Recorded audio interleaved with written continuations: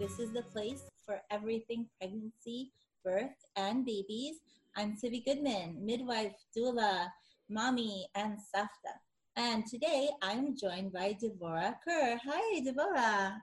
Hi, Sivi. Thanks for having me. Pleasure. Devorah Kerr runs an integrative wellness clinic and is a reflexologist, a bereavement counselor, and an associate in logotherapy. Apparently, I'm having a hard time speaking today, but we'll work through this.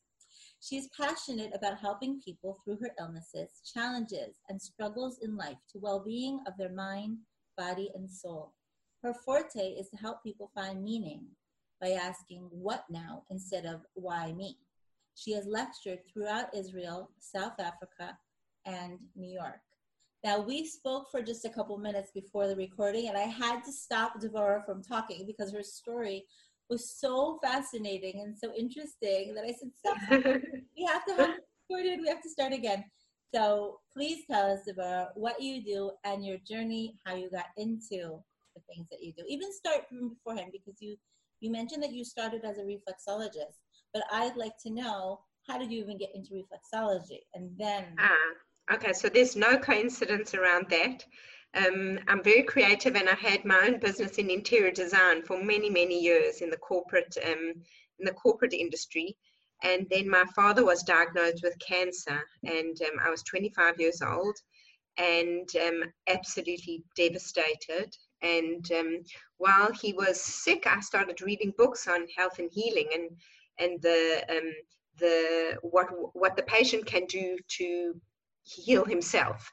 That we don't just hand over and give everything to doctors, that what we can do. And the more I read, and specifically from books from Dr. Bernie Siegel, Love, Medicine, and Miracles, the more it spoke to me about an ability that I have to want to help people on this journey. And after my father died 21 years ago, I was still in my industry, and eventually I couldn't deny the strong pull of mine to want to work with people. And so I actually kind of feel like it was his illness brought this gift out in me that I wouldn't have known about had he not become ill. And through my own grief work on myself, I was able to, come to that connection. And then I went to study reflexology. And coming from a creative background, it was like all this anatomy and physiology and pharmacology, and it was all very new to me, all this kind of work. And I loved in the beginning just working with people and helping them feel good in their bodies. But as I was saying to Sebi, what became very difficult for me was the why me questions. When infertility patients would come to me, and yes, we can work on your hormone levels, and we can work on your blood supply to your uterus, and we can work to get everything to the levels that they need to be at. But when these ladies were crying and saying to me, why can't I have a baby? I couldn't answer them, and I couldn't help them with their struggle and their difficulty around those questions. Or why, if there was, God forbid, problems with a pregnancy, or after a pregnancy or a failed pregnancy, how to hold their hands through those situations. Or cancer patients who would ask me, why do I have to be sick? And I couldn't answer these questions. They were so frustrating for me. So I, at the same time, I'd actually gone on a trip to Poland, and found it to be hugely life transformative in seeing that actually the people the individual stories of people who had such courage to give their children away or hide their children or what they would do. I gleaned such courage from the people and the devastating stories there that I was then led to this book by Dr. Viktor Frankl called Man's Search for Meaning. He was highly recommended, highly recommended book. He was a doctor in Austria. He was a top doctor, highly respected by the community, and he was Jewish, and he thought he'd be protected because of his status in the hospital and his work, contribution, but he wasn't. And he was a neurologist and a psychiatrist. And his main study was on human behavior in times of crisis. What do people do when they are having crisis in their life, and how do they overcome it? And he had his like unpublished manuscript, which he had sewn into the lining of his coat, that he took in with him to the camps. And when he got there, he begged the guard to let him keep it. He said, these papers mean nothing to you, but really they're my life's work. And the guard said, they'll be here when you come out. And they weren't. And that day, like those first 24 hours, was a huge, huge decision for him of what to do in terms of attitude and how to move forward in this very tragic and difficult and crazy situation, horrendous nightmare that he found himself in. And it all turned around for him when he was given his first so-called meal, where it was dished up for him in a plate. It looked like, in a bowl, it looked like soup, this watered down soup with a fish head floating in the bowl. And his first reaction was, don't they know who I am? Like, who can I speak to about this? Like, surely they will give me even a spoon to eat with. And he was so disgusted at the situation, and he stopped himself before he did anything.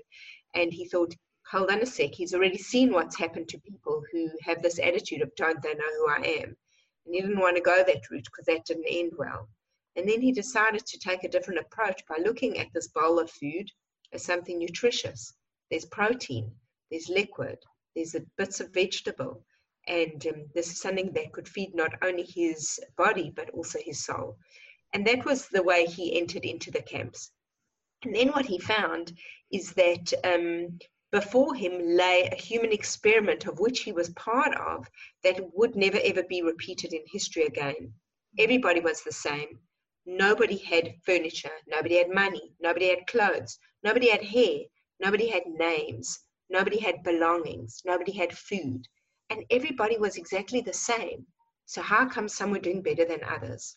How come one person could walk around and see some miskin feeling so desperate and starving and say, here, you take half my piece of bread, you need it more than me. And then that person would still wake up the next day.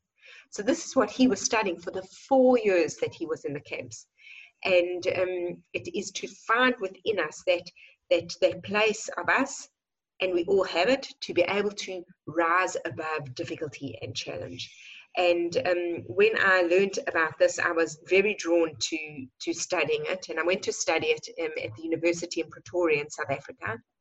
And at the end of the course, my husband and I decided we're going to make Aliyah to come and live in Israel. Big dream for me, massive, massive dream. And I went to speak to the teacher at the university and said to her, listen, unfortunately, I'm not going to be able to continue with the course, and I'm going to live in Israel. And the teacher was such a marvelous old lady with a strong Afrikaans accent and blonde hair and very non-Jewish. And she said to me, that's marvelous news, Devorah. I live in Modi'in. And I'm like, what? She said, yes, I'm a Jewess. I live in Modi'in. Dr. Frankel was my teacher, and because of him, I converted to Judaism. So she says, as soon as you arrive in Israel, you'll come and learn with me. I have a small group of English students that I teach. And literally from the moment I touched down, I started every second week going to these little private meetings and groups of meeting wonderful, wonderful people in Israel who were all getting involved in the community of logotherapy. And it was very quiet still. People weren't really au fait or knew much about logotherapy back then. And over the years, I've just built up, done more of the levels, and it's all run through the institute, the Logotherapy Viktor Frankl Institute in Vienna. And I was even privileged one year to speak at the first international conference that was held in Haifa. I spoke about how reflexology and logotherapy combined can bring one to healing. When we bring the body and the soul together, the depth of the soul is, we can't separate. Body and soul cannot be separated. So one can't just do reflexology, because there's a whole person with a life experience of pain and suffering that comes into that body. When you can understand that, then you're offering a different kind of a treatment. So this is what I saw progressing as I learned more and more. And that conference was a phenomenal experience and privilege to be able to be one of the presenters there. And in my quest for wanting to learn more and know more and serve people better. Interrupt you Yeah. just for a moment because this is so fascinating. But before we continue, I want to go back to, you had just said that you can't just do reflexology. Now, I'm going to take issue with that because I do know reflexologists. We actually had an amazing reflexologist on this show, and I have some friends I have a friend who's learning reflexology, and so many people are healed just by reflexology. So if that's what a person has in their area, it seems like there are many conditions that maybe just a physical condition, or maybe the emotional side comes through. I mean, certainly reflexology alone does help many people. Right. Reflexology is a wonderful, wonderful tool to have. For me, and I do use it often. I have diabetics who come to me. I have people with neck ache and people with superficial things. It's wonderful. It's really, really wonderful. And even I work with cancer patients and infertility patients. I use reflexology. But for me, it has evolved into something deeper where there is emotional pain attached. It gets so many deeper and more rewarding results when you can actually address what's going on. And it was this actually in the book of Dr. Bernie Siegel that got me to move into this field, where he says that illness comes to an address. Okay, an address is the person. And he says once that address changes, the illness is in the wrong place. So what he's encouraging his cancer patients to do is actually look at your life. See in your life what needs to change. And when you make those changes, then the illness might be in the wrong place. So this is how I love to work with people on a deeper level of seeing what it is. So this doctor is not reflexology and not logotherapy? No, he was actually an oncologist. He's not. So, okay. So you started off with reflexology. Yeah. You deepened that with logotherapy. And now are we on the third level of this? With this Dr. Okay. Bernie, what did you say, Bernie? Dr. Bernie Siegel. He's the one who initially inspired me when my father was sick to look at what can one do to be an active participant in their own healing. And in their own healing journeys, I never ever discourage people to go to doctors. It's not like, oh, come to me and you won't need a doctor. Of course we need doctors. I use doctors myself. But I always empower people to be an integral part of their healing journey, that they have a say in, and they have work that they can do. So it's not just about let me have my infertility treatments and let me get my chemotherapy, that there is a role for the patient, that he can plan his own healing journey. And it is this that I love to empower people to. I like to think of doctors as, like, if you open your cabinet, right, and you have flour and sugar and tea and coffee, you have different tools for different tasks. You have sugar and you have salt, right? They don't do the same thing. They're equally great. They're wonderful tools to have in your pantry to cook a delicious meal, right? So to know what the doctor can do for you, but to know what you can do for yourself. Absolutely. So integral. For you, right? It just gives you one more tool in your healing basket. Right. And an example on this is sometimes I work with infertility patients who actually become so desperate to have a baby that they lose all identity, that they don't identify themselves anymore as daughter or sister or friend or wife. All they feel is the lack of what's not there and what isn't present in their life. And so it's an opportunity, yes, while we're using reflexology to get your body working at the most optimum place and to be able to receive the infertility treatments that you're receiving, there's a lot to do behind the scenes on nurturing a beautiful relationship that might already be there with a husband, or your roles as sister-in-law who you can't attend the bris of your nephew because it's too painful for you, but to actually see things from a different perspective and how all of these things are part of the bigger picture. That's so beautiful. As a midwife, I've definitely seen this. I've learned about it when I was in midwifery school, that sometimes our own hormones, from that desperation to become pregnant, are affecting the chemical balance in our body just on a physiological level and preventing the pregnancy just because, as you said, the intent, it's so intense, we're so stressed out over it. I have Right. a relative who was going through fertility treatments many years ago. So before we had the treatments we had today, I'm not sure what fertility treatments were. I mean, her son is 35 or something like that, right? So I skipped to the end. She has a son, but she was told that she was infertile, or her husband was infertile, or both of them. I don't know. Anyways, the doctor had said to her, "There's no treatment. Nothing's going to help. I want you to stop looking and just go on vacation, get a life, and plan what are you going to do with your life because you will never have children." And she came back 1 month later pregnant. Wow. And Yeah. he said to the doctor, "You were wrong." He said, "It wasn't wrong.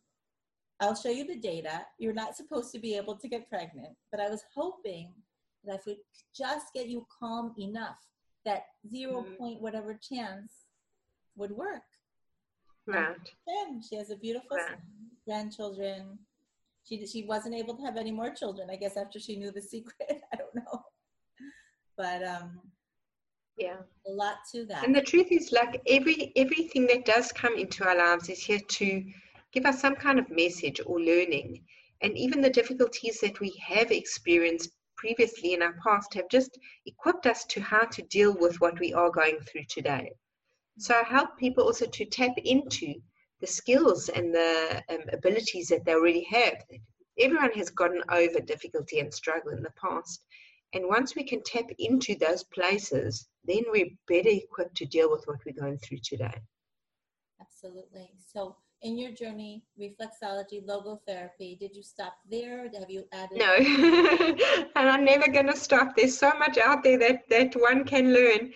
I then did, there's an organization here in Israel called Nechama, and it is for bereavement counseling for any type of loss. It could be loss of work, divorce, aliyah, death.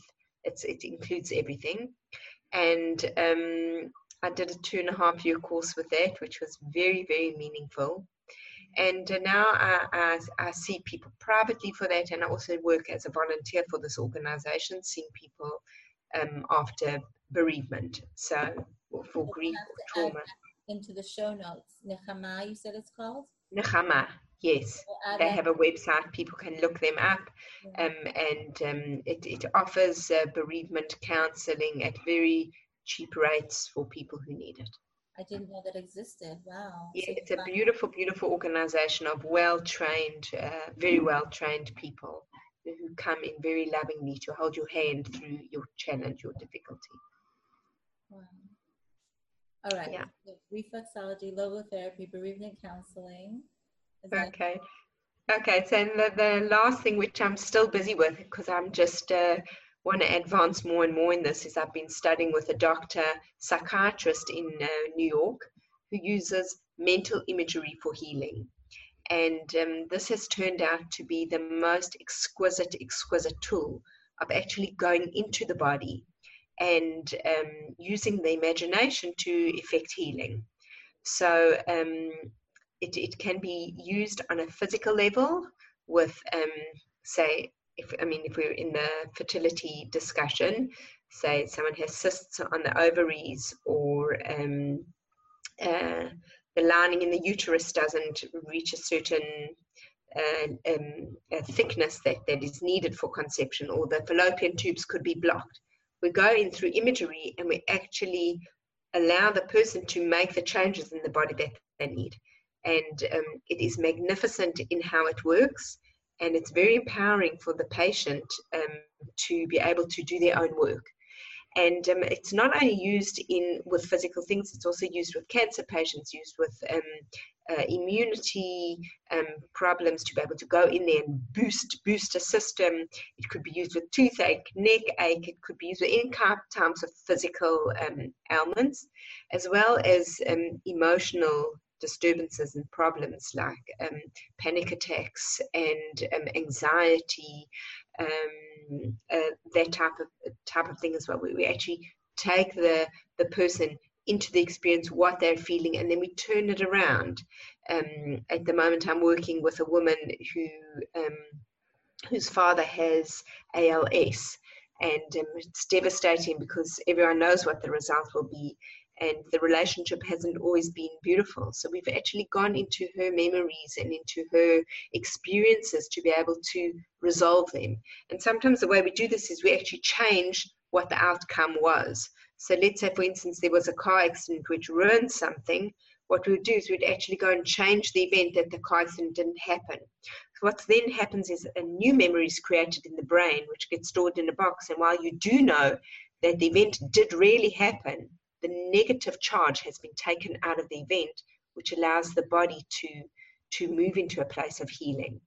So it's a very, very beautiful method of going into struggle or difficulty or pain again, which is, as you can see, this is my main theme. What I'm drawn to is helping people in that place of just struggle, of turning things about and saying, yeah, this is in my life, and I can't change that. There's a beautiful quote which says, actually two beautiful quotes. The first one is, we can't change the fact that the wind is going to blow, but we can change what we do with the sails, how we use the wind. And I think that is a huge almost responsibility that a person can take ownership of. Yeah, this is in my life and I can't change it. Like, it might be raining today, but I have choices. Am I going to moan about it, or am I going to take an umbrella? Right? That's And Frankl, right? huh? That's very Viktor Frankl. Very, very, we have choices, and even he spoke about his being in 4 years of confinement in the camps where there were no choices, but how he still found choices. He knew at the end of every hard day there was going to be a sunset, and so he could look forward to it every day. No one could take that away from him. Well, the piece Right? that I took when I read the book, the little piece that I took from it was something that I still use with my kids, and I say, yes, you might. I don't know. Mommy told you to take out the garbage.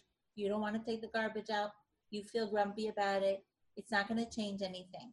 The only place you have the power is to change your attitude. You're going to take the garbage out anyways. Exactly. And remember that Viktor Frankl, he was saying he was there anyways. He had no choice. He had to do the work. He had to be there. Right. But he still had that choice in his heart of how his attitude was going to be. Right. And that is so empowering, because I think along the way, especially because the word, when we hear the word doctor, we're in the hands of doctors, it can be so daunting because we feel they're the professionals, they know everything, and now I must just sit back and be passive. And it's really not that. It actually can be quite empowering if we become an active participant.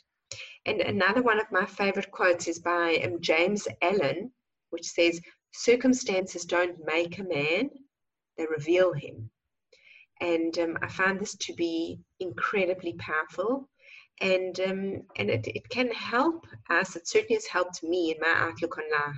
Like, circumstances happen to all of us. No one here lives in Mauritius on a desert island. We all have stuff that happens, but we can be in control of, well, what am I going to do about it now? And unfortunately, what people do is they bury this stuff, and then it becomes unfinished business. And that just goes and sits away somewhere quietly in the body, unfortunately. And just like a tube of toothpaste that you might tighten close, if you squeeze it, it's going to burst somewhere. And that will be at the weakest link. And this is what happens with illness in the body. Oftentimes it is connected to, I will have people who say to me, oh, let's just give an example. One woman came to see me with terrible migraines, and reflexology is excellent. As you said, reflexology can be used for certain things. And yes, when someone comes to me in the midst of a migraine, I can stop it. It's a very painful treatment on the tips of the toes. We work them, we hammer them out, we break down all those crystals, and people can even cry during the treatment. But I know they will leave without a migraine. Okay? From emotional release. What is it? Crying from pain of the treatment, or crying from emotional release? From the actual pain of how sore it is in the toes. It's very, very painful. And it's a toe that wouldn't hurt if you didn't have a migraine. Totally. Wow. Totally. And things come up in the feet all the time. The actual feet tell a story. So once I see somebody's feet, you can't hide something from me because the feet are telling a story. Just like the eyes and the face tell a story. Like if I have a sad face, you know something's going on without me even talking. If I have a happy face, you know something's going on without me talking. This is really interesting. I did have I was, as I said on the other show, I had two reflexology treatments in my little history here with reflexology. But the first one was very powerful.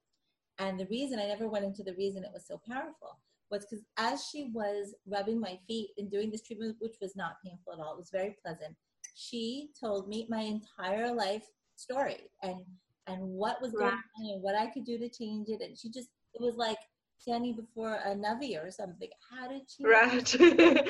So it is sometimes like that because I can, through reflexology, just on the physical level, I can feel if someone has a bladder infection before they have symptoms, right? I can feel when a headache is coming on. I can see when dehydration is going to hit. And that is the very strong power of reflexology.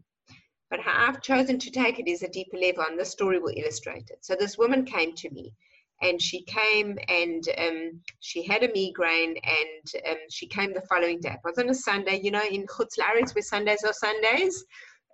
So she had a migraine on a Sunday, and she called me Monday morning and said, please, I have to come. I had a terrible migraine yesterday. So she came Monday morning, and we just got rid of any residual what was left. And then the following Monday, she called again.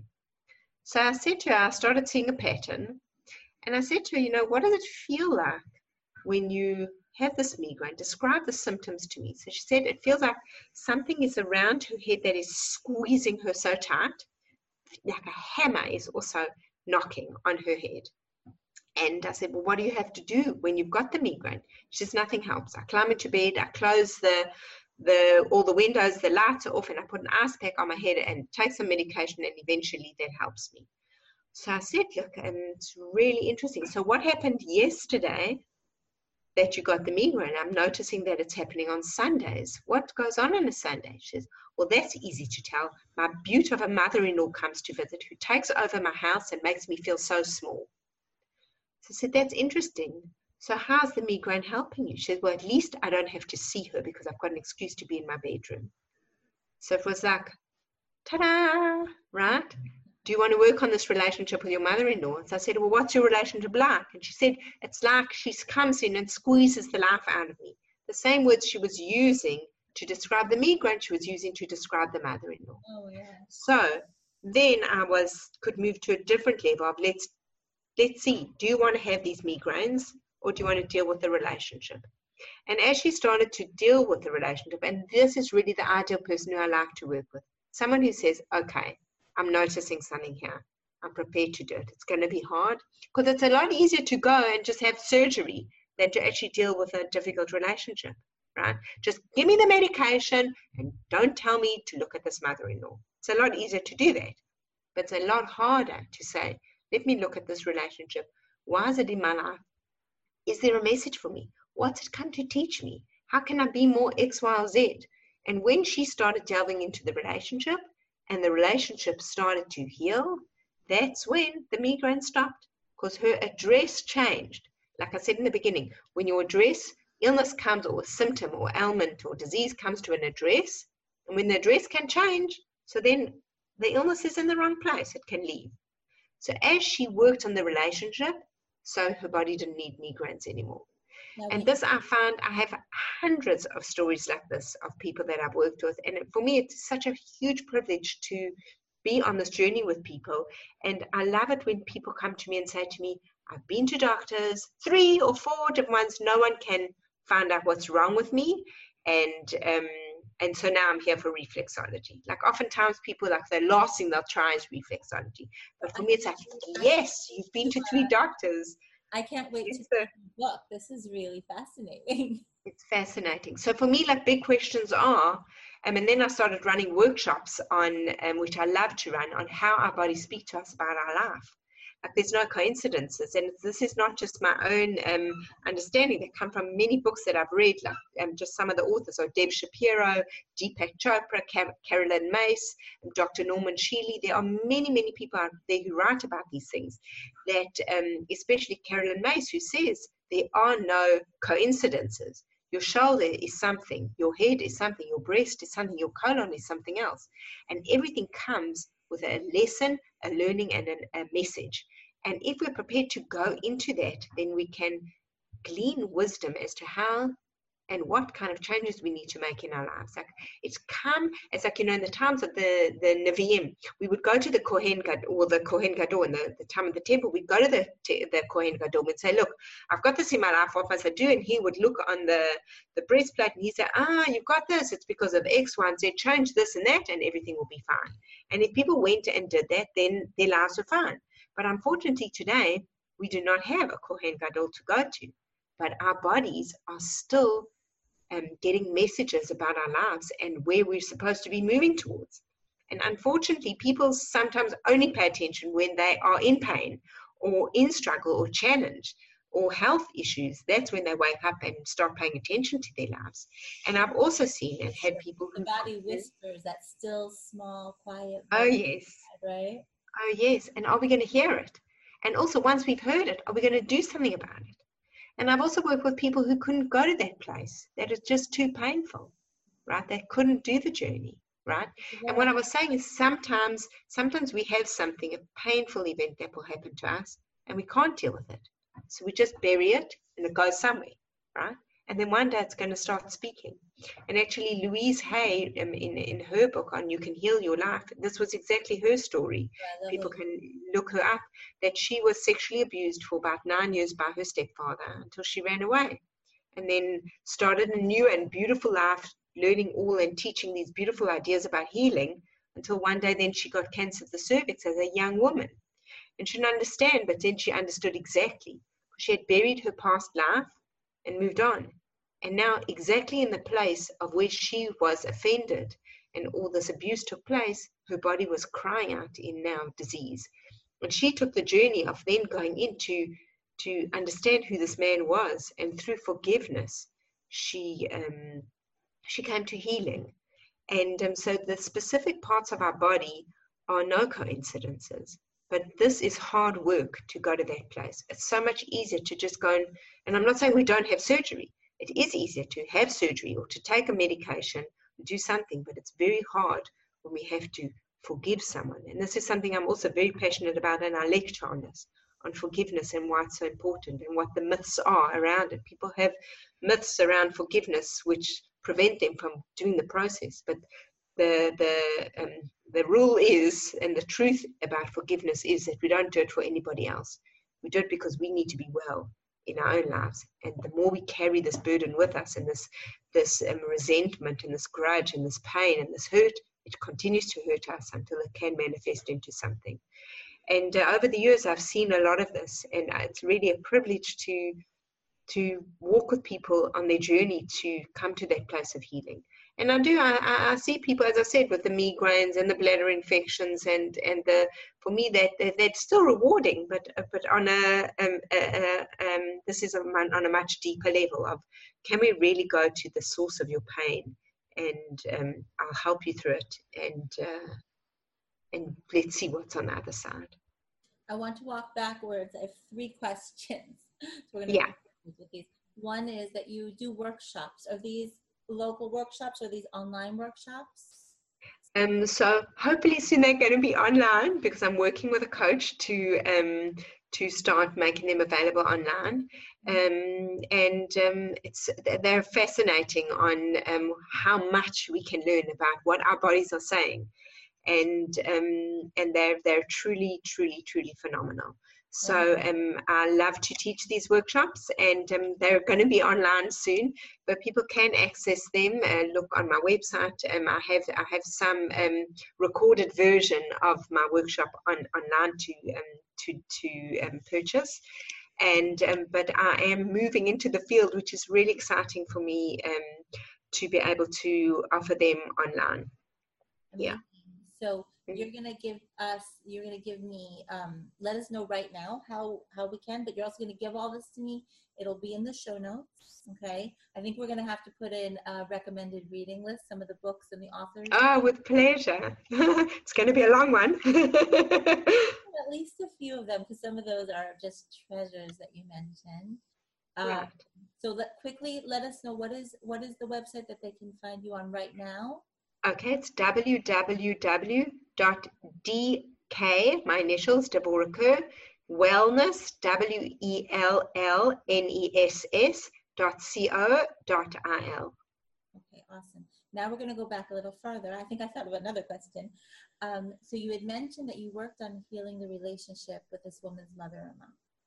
Now, Yes, from what I think you're saying is that the woman worked on healing the relationship within herself. Did she actually talk yes. to her mother-in-law? Did you do some sort of couples therapy, or was it entirely? So, no, I didn't do, I mean, I'm not a couples therapist, but what I did do and what has become very clear to me is that we cannot change other people. We all think, oh, I'll get married, I'll change my husband into exactly what I want. It doesn't work that way. We cannot change people. We can only change ourselves. And through changing ourselves, the other person is reacting to someone different. And then we get a different result. Oh, So, because to give a beautiful example of this, I can give you one.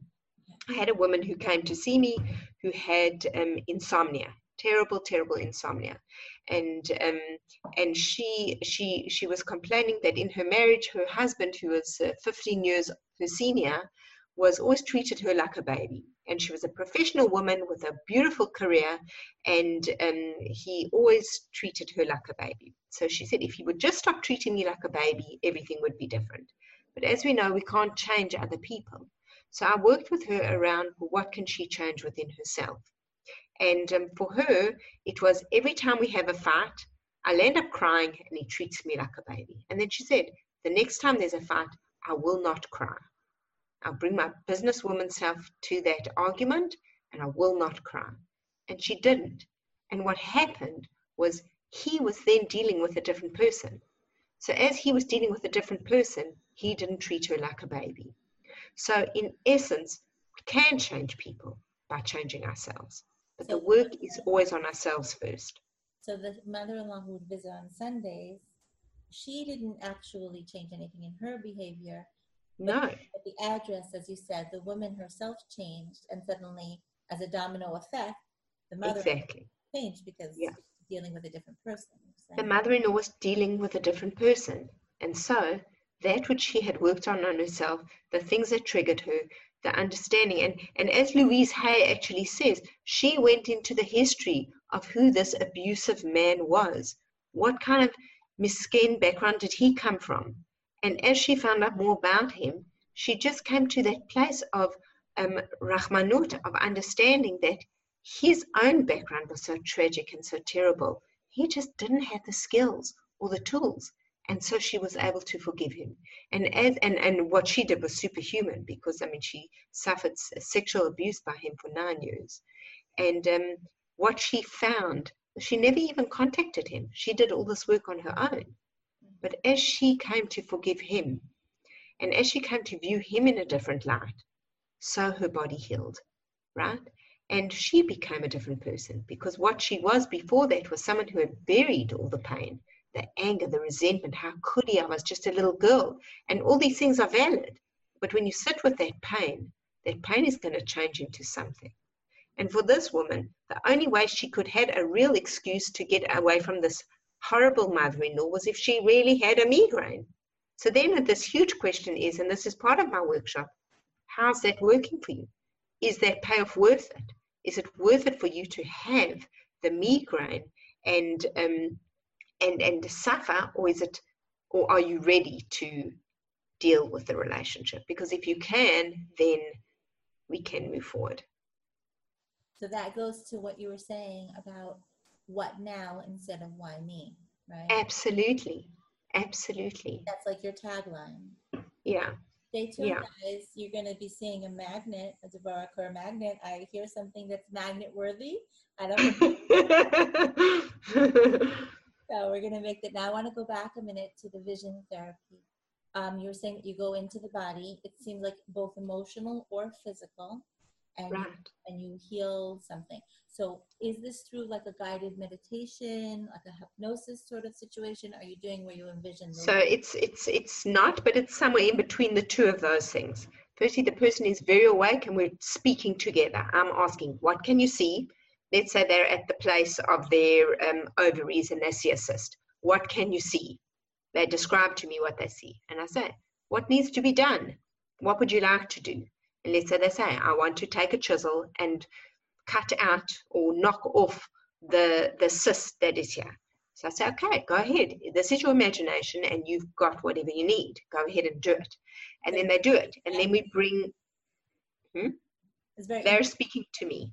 Yes, they're speaking. It's not, they're very much sitting upright in a chair. It's not lying down, and we do a certain kind of breathing beforehand, which slows down the thinking mind and awakens the imagination. So you know that even in your imagination, you know that you could jump from cloud to cloud if that's what you wanted to do, right? There's nothing is impossible in an imagination.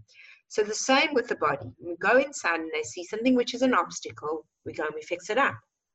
And then, or take it out or remove it. And it could be that even I'm working with a young girl who's having loads of anger issues, right? So we go to the place of anger and we see she has a pipe in her that explodes like a volcano. What would you like to do to this boiling lava that's happening inside of you? And she said, I want to take hot ice and freeze it. So I say, go ahead. And as she does that, then it helps her. And then we remove what shouldn't be there. Say with so this is the anger, which is more emotional, and with say someone has found something, a cyst or a tumor or something that shouldn't be there, or a vertebra that's in the wrong place, or a disc that shouldn't be there or should be more pushed in. When we go inside our bodies, we have the ability to do absolutely anything. We can bring healing water, and we can bring creams, we can bring magic wands, we can bring fire extinguishers, we can do absolutely anything to make healing happen. And the truth is, how our brains work is that we have a place stored for real events that happened, but you also can remember a dream that happened, and they're both stored as a memory in your brain somewhere. So the brain doesn't differentiate between something that actually happened, something that we've dreamed, if that's a memory, or a new memory that we create through imagery. The brain just stores everything. So one patient that I had who came to see me, she had a traumatic event where she thought she had a bladder infection. And throughout the day, she was getting more and more pain, terrible, terrible pain. And she went, actually, her next door neighbor was a gynecologist, and she spoke to the neighbor who said to her, you know what, just take this medication and hopefully it will clear up the bladder infection.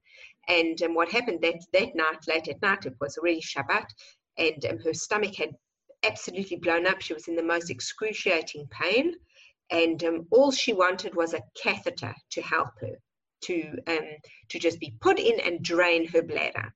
And her husband eventually took her to the Miyun, and she said she was begging them for a catheter, but they wouldn't do it. And then they were doing all other tests to see what could be going on. And then, panic-stricken, they realized what really was going on was a burst cyst on her ovary, and there was blood throughout her abdomen. And then from what she thought was just a bladder infection, now became a life and death situation where she had to tell the doctors, give them permission if they have to do hysterectomy or whatever, do whatever they have to do to save her life. And now she was kissing her husband goodbye and being rushed into surgery. So that was her situation. When she came out of this situation, they managed to contain everything and heal her, and everything was fine and save her life. But she was in a state of panic. Then she started having panic attacks afterwards. Did she have so she came to me, and what we did with the imagery was... You have to have the hysterectomy, I'm just curious. Mm-hmm. Well, the doctor said to her, this could lead to absolutely anything, that we need just your written permission that should anything go wrong in the surgery, we'll have permission to do it. So I'm saying during the surgery, I just want to know, did they remove her uterus? No, they didn't. Okay, so they didn't. She was, air quotes, fine, in other words, but she was fine, but traumatized. Sure. So she brought this to me, and what we did is I did this beautiful imagery with her. So took her through the whole day and seeing what she saw and feeling what she felt, then going into going into the miyun and asked the doctor for the catheter. And I said, now see the doctor, bring in the catheter, putting the catheter in and releasing all that fluid feel what that feels like in your body, to know that what you needed, you've gotten now, and this absolute relief, and everything is well. And then I did what I need to do to take her to the end of the procedure. And she opened her eyes, and the first thing she said to me, she said, I know it didn't happen that way, but at least now I feel like I had some control. So something shifts. And it was so magnificent, because then the panic attacks went down, because the electricity was taken out of the experience. It was absolutely magnificent. Oh, wow. That's amazing. Yeah. Now, my brain understands when we're talking about an emotional situation, how this would work. Okay. And I know that it works with physical situations because, thank God, I have had some experience. I've read some of the more similar books to what you mentioned. I know this works, but I don't understand, and I don't know if there's a way that we can understand in Olam Hazeh how does this work physically? If you're saying a person had a growth and they envisioned, chiseling away at the growth, and the growth heals, do you have any explanation of why that works? I think that our brains are hugely powerful, and a lot of what we have is some of the stuff is created by ourselves. And Carolyn Mace, when she speaks in her books, she says that it can be born out of an emotional, a physical, or a spiritual mishap that took place in our lives that we buried, and now it has turned into a something. Right? So it is, and we don't go down the route of why did I make this happen. We don't go that way. It has happened now. What are we going to do about it? Okay, but it is often that these things happen, and she's actually quite bold in her book. She said 100% of the time there are no such things as coincidence.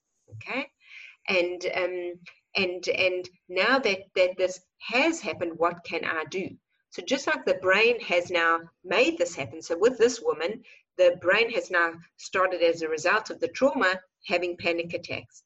As because she is an A-type personality, who always likes to be in control. And what happened to her was that her control was taken away from her. And then this life-threatening situation. As soon as she felt she had a bit of control, even although it wasn't true, we created a new memory, which went to sit now with all her other memories, but it was a real new memory, which then her brain could see as, okay, you did have some control. We don't need to panic so much. I don't understand exactly what happens, but just from what I'm seeing, it's very beautiful to what can take place. I have a personal question on that. It's like every word you say makes me think of 5 more questions. This is amazing. That's why I tell you, I will be studying forever, because there is almost so much still to learn. It's amazing. So I know someone with panic attacks, and it's interesting that you mentioned that, because it's a person who generally had a lot of control over their life. And as you said, a lot of the control was taken away, and now this person is suffering from panic attacks. Mm-hmm. So if this is not a person who can actually come to you, is there something that I could do to help that person in any situation? I'm just using panic attacks as an example, but in any situation that someone might be in, are there any little take-home pieces? So there are some things that people can try, because we have different places in our brain. When you're in a place of panic attack, you're in the place of fight or flight, and your survival is being questioned. You're not in the place of, and when you're in that situation, you can't go and bake a cake or do something cognitive, because that's a different part of the brain. So what does help to move someone out of that place is to do things which are cognitive. So the thing would be to immediately, when you start feeling like that, look around you. And I don't have enough training on this. I have got a course that I'm starting in February on dealing and learning more tools about this. I'm really giving very baseline some tools to help. Is going to that cognitive place of looking around and noticing colors. So straight away, name 10 colors, name 10 shapes, name 10 textures that you can see. And these are sort of things that can move you to a place of cognition. And also another thing is to count out of sequence. So count 2, 15, 28, 36, 94, 14. When you're doing that, you have to be thinking, what's my next number? and that can help. But obviously, it depends how severe are the panic attacks, what's brought them on, and there's huge things before that. These are just little tools that I've used to help people. Like, for instance, one woman who came to me who is claustrophobic, and she said to me, you know, she will never ever go in an elevator because she's just too scared. She takes the steps. And she came to me panicking. She's been invited to a bar mitzvah at the top of the Azrieli building, and she cannot climb all the steps. So what should she do? And I gave her these tools, okay? And she went into the elevator and did these things with holding her husband's hand. And the next thing she knew, the doors had opened. And it was a huge blessing for her. Okay, so these tools I'm telling you are for superficial panic. I don't know the circumstances of this person you're speaking about, and it's not just a quick fix, but there are tools that can help somebody. So that's specifically for a panic attack, right? Where the person has described to me, feeling like they're going into like that tunnel vision type of thing. But I was more thinking of what you said with the vision therapy. So if let's say I'm in labor, okay, and I relax and sit by myself and think of, you know, my uterus opening and all the things that they say. Absolutely. There's actually a beautiful path of this called hypnobirthing. I don't know if you know anything about it. Yeah. It's magnificent. And unfortunately, I had my children before I even knew about this.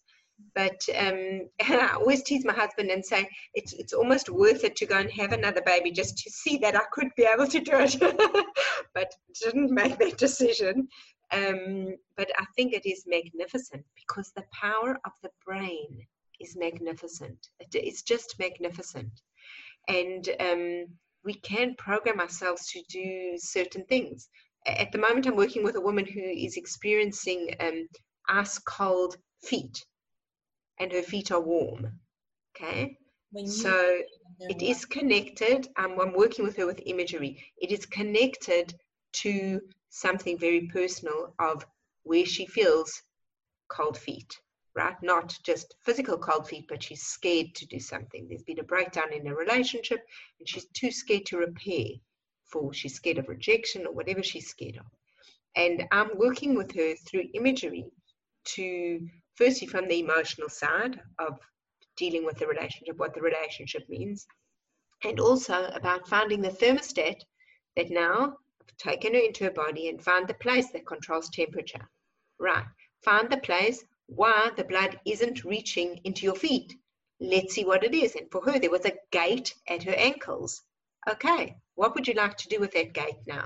I'm going to open it. Okay, this is your imagination. You can do what you need to do. What do your feet need for the blood to flow there to keep you warm? So then she tells me, say, okay, go and do that. Okay, so as she's doing those things, and then we go up to the thermostat in her brain, which was sitting too low at 24 degrees. I said, well, what number would be good for you? She said 26. So I said, okay, would you like to change that? And then she visualizes herself doing these things.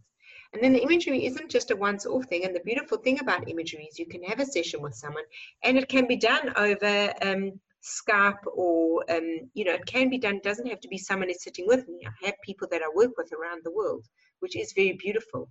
But the most beautiful part about the imagery is then it is like a prescription. Take this and do it every morning and every evening by yourself.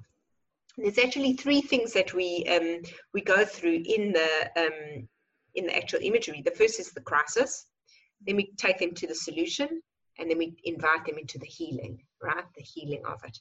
And so I teach people through the imagery that I do of how to do it for themselves, because I don't want people to be just reliant on me. There's something that they can learn to heal themselves. And that in this way, we're making them active participants in their journey. Can you give us a brief walkthrough through those 3 steps? So basically it is, say that this patient that I worked with the catheter, find the crisis. So we go to the crisis. The crisis is this bladder, right? So she's in the crisis place. What do you need to fix it? She needed a catheter. We gave her the catheter, right? Then she was healed, okay? Then go to a place where you connect to a place of healing, and now let that circulate through your body. So those are the steps. Even though she didn't really need a catheter, because really it was a No. woman, but she thought she needed a catheter, and that was enough to help her. Yeah, and I could have gone a different route with her. I could have gone the route with her that she knew there was a cyst, and then she was involved with the doctors, and what did she need to feel more involved. But what she was really desperate for was that catheter, and then it was like, oh, I don't even know myself. Now, what do I know? What is certain for me? So I chose to go that route. There's not just one way to go. There are different ways and different things one could use to help get the person to that place. So going back to the physical versus emotional piece of it, it sounds like you're saying that maybe that cells that maybe choose to be cancer cells or cyst or whatever it is, maybe they're not choosing it randomly as we've come to think of, oh, it's physical, there's nothing to do about it. But you're saying maybe the body, the brain, something is sending that cell and saying, go build cancer on, you know, the cervix, because this somehow protects, this is good for us, this offers protection in some way, like let's go do a migraine so that we can get away from the evil mother-in-law. So you're saying that if you change the emotions. Yeah, it's a protection. That's just one tool of how the body protects us. Yeah. Yeah. Another question.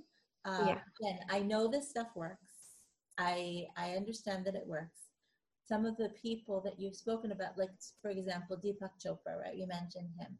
So I had at least one of his books. A friend had lent it, and she said, I want you to throw the book away because I've realized that it's just not kadosh. It's not the Torah way. And I didn't throw it away. I just put it away. Because I saw a lot of the things that he was saying, that all of these different people are saying in the world, really matches in, maybe not every word, but there's so much that matches into Torah. It matches into our Masorah, like you mentioned with the Kohen Gadol and the Nevi'im. It feels like there are things that we've lost, that as we're trying to move towards the time of Geula, maybe Hashem is sending it back to us through these different channels. So since you're mentioning all these different things, is that correct? Or do you have, I'm sure maybe you've even thought about this more deeply. How do you reconcile the quote unquote Goyish aspect of some of these things with your Torah lifestyle? So initially I came to all of this understanding from the non-Jewish works out there. But there is so much, Rabbi Yitzchak Ginsburg and The Wings of the Soul. There are so many books out there that are in our own tradition that are speaking these exact same things. And I didn't come to it through, you know, these understandings, through these teachings, but I have since read these works, and our religion is incredibly deep. The Sfirot and all sorts of things that we can connect to for our own healing. So, you know, even Hashem says He puts for us before us life and death, good and evil, and choose life. Hashem wants us to make that choice. He wants us to make the choice to do the best that we can with what's come our way. And He's even given doctors it says, I don't know the exact quote, but you will surely heal. Hashem has given us the ability to heal. We should do it. You know, we should go ahead and do these things. And I also feel that sometimes just because it's coming from someone who's not Jewish doesn't mean there isn't wisdom in it.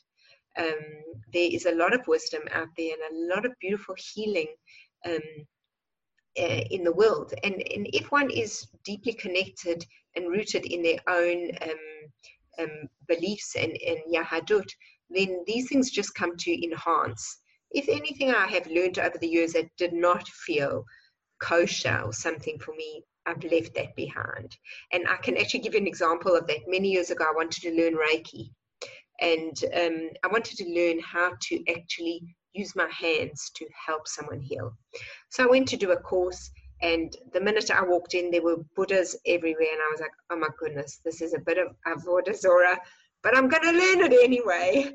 And so I started learning it, and then it was even worse. I mean, there were angels and things, symbols you had to draw on your hands, and it was like so not kosher. And I decided that I'm going to take from this that which I could use. And then I was introduced through one of my patients to a Dayan on the Manchester Beth Din, who's a Reiki master. And I was like, what? How's that even possible? Oh my gosh. So I tracked him down. I had a long conversation with him. And I didn't even know how he had moved to each different level, because you've got to go through these processes, which are not very kosher. And he said to me, let me tell you one thing. Hashem created energy in the first 6 days of creation. There will never be anything new created. It's up to us to tap into that energy. And he said to me, that's what Reiki is. So when I use my hands, and I use my hands with healing, I use my hands with reflexology, it's like the message that I put out to Hashem is, use me. Let me just be your vehicle. Use my hands to put healing into this person, or into my mouth. Give me the right words to say what this person needs to do for healing. But on the other hand, I do feel there's a lot of wisdom in the world that we can use for healing as well. It's not just in the Jewish tradition, and actually it's quite hidden in the Jewish tradition. It's not like, what we traditionally know, but there is a lot in Kabbalah and healing, and the book, the Devorah, and there's a lot of books that go into what are each body part, what are they about, what are we meant to learn from these things. And there's a lot of wisdom within our own religion as well. But I've never been one to shut out and say I will only read Torah sources. I've never been one to do that. I've broadened my mind and kept what works, and what doesn't feel safe and right spiritually, I've left on the side. I think that a person has to know themselves also and say, Yes. okay, there's a mixture here a little bit. There's some things that do seem kadosh, there's some things that don't. So there's certain people who can delve out into the world and sort of filter it. Like you said, I'm going to take certain parts and I'm going to leave, or the Dayan was able to Right. even maybe I did have once a woman came to me who was suffering from secondary infertility, and a religious woman. And she came to me one day and she said, I'm so excited. Like for years, she was trying to have a third child. And in the environment that she lived in, everyone around her was on to number 5 and 6. And she felt so, she didn't feel whole because she only had 2 children. And actually this in the end was her message. What is wholeness? If she was prepared to go there.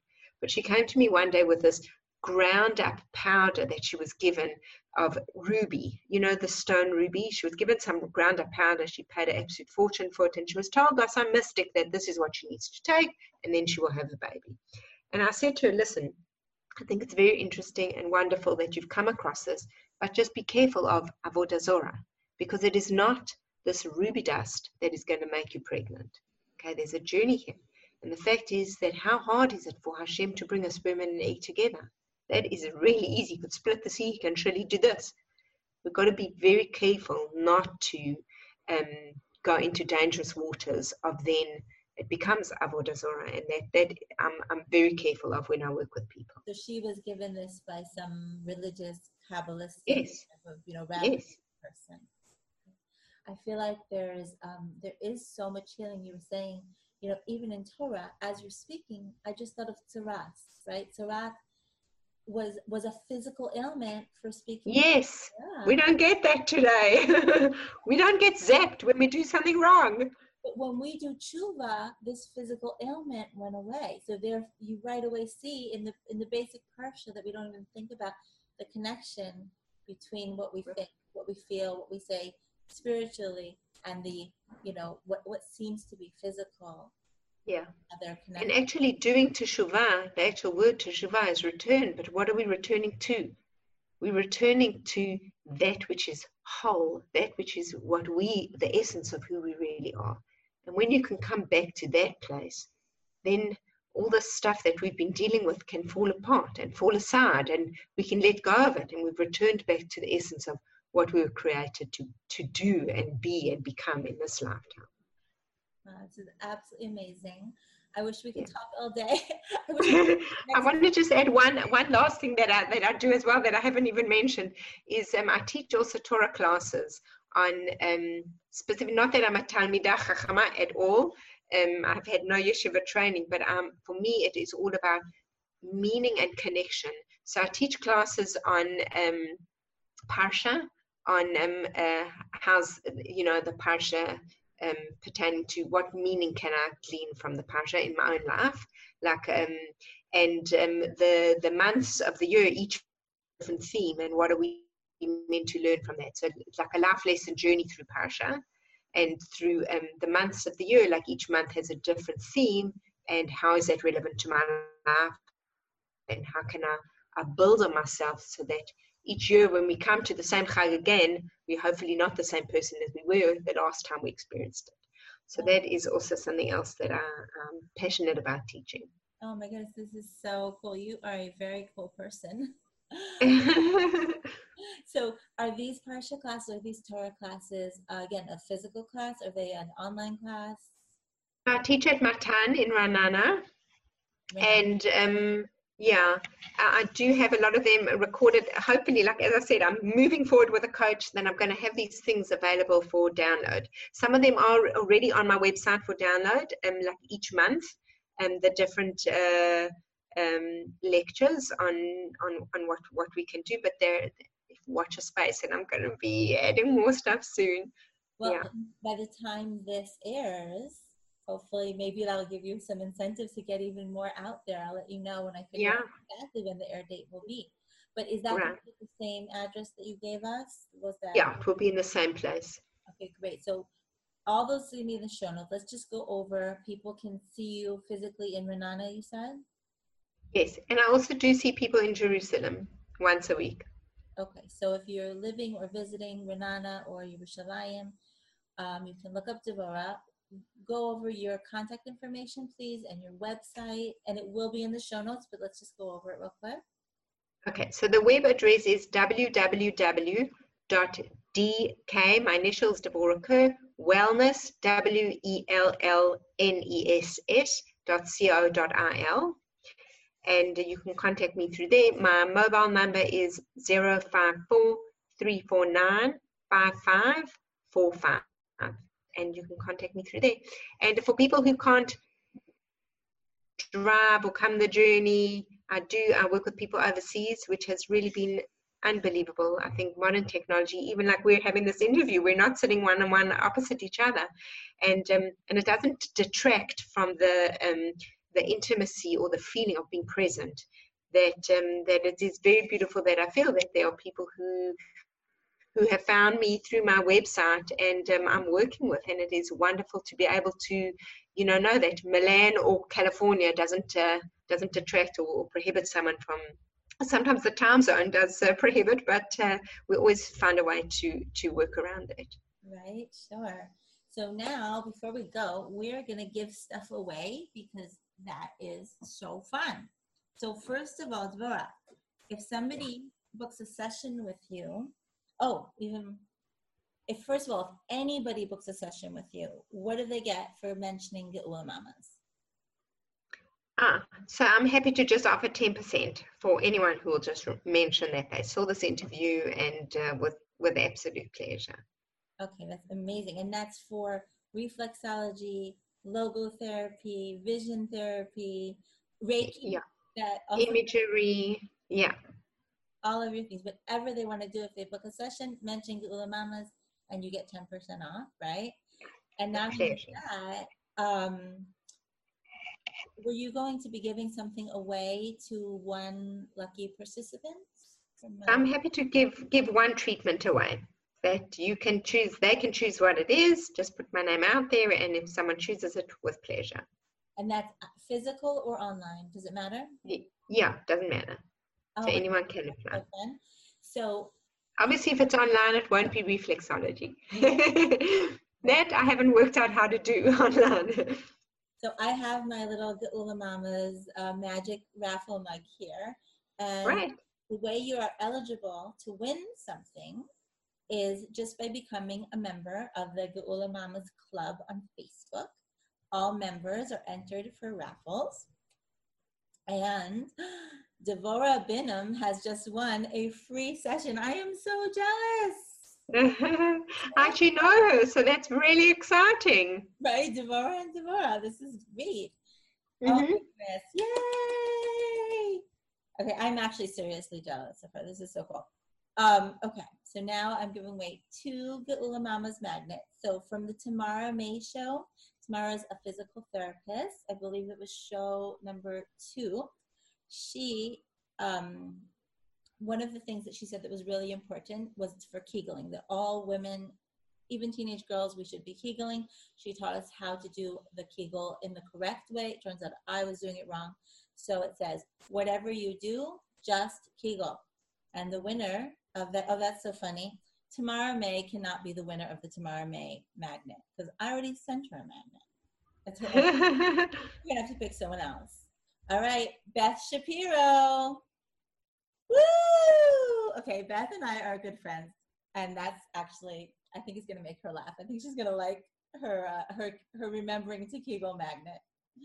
And here's Uh-huh. a magnet that says, watch me bring the Geula. And that is there to remind you, it's like an affirmation that everything you are doing, everything we're doing right now is one step forward in bringing the Geula. Each day, we don't know when it's coming. The Torah is just full, and you'll confirm this from your Torah classes. The Torah is never about following the masses. It's always about one person doing one thing. Usually no one even knew they were doing it other than Hashem. And that changed all of world history. It changed all of Am Yisrael's history. So how do you know if changing your baby's diaper or shopping for milk in the grocery store, maybe that's the thing that brings the Geula, because it's everything that we're doing. So watch me bring the Geula. And that is going to Judy Sloan Cohen. Okay, Judy was my home birth midwife, so she definitely brought the Geula. And I hope she appreciates that, because she brought the Geula in my life, in so many women's lives. Well done, Judy and Beth. So now, before we go, we're almost out of time. I want to ask, I think I know what I actually also have a Facebook page. If people want to look for that, it's called DK Wellbeing, WELLBEING. So if people want to look at that and join, with pleasure. Yeah, this is amazing. I'm going to join. This is really good. So I think I know what your quote might be. But if you were standing like at the women's section at Har Sinai, and you had all the women of Am Yisrael, who would ever be born in front of you, and you could say one thing to them, what would that be? Just breathe for a moment, and the first thing that pops into your head. So I think I would say, don't run from challenge, embrace it. Like it's here to teach you about yourself. It's here to give you a gift. Don't run from challenge, embrace it. Yeah. It's here to give you a gift. Yeah. Okay. I'm going to have to meditate on that. It is so beautiful. It's so strong. Yeah. All right. Well, we are out of time. I'm trying to think if we forgot anything. No, I think we're good. If you're listening to this show, if you're watching this show, and you enjoyed it and you think it could help someone, I'd like to ask you to please share this with somebody who you think it could help, because our mission here is just to unite all the women of Am Yisrael, all of this amazing wisdom, this amazing experience and life experiences, so that we don't have to each be living on our own, to create this global village of Neshei Yisrael. So please share it with someone and join the Geula Mamas Club on Facebook, because then we can take what we've learned today and have a discussion about it. Are there questions? Help each other through these things. And the only way we can join that is if we all actually join together. So thank you. And remember that I love you, and have a great day. Goodbye, everyone.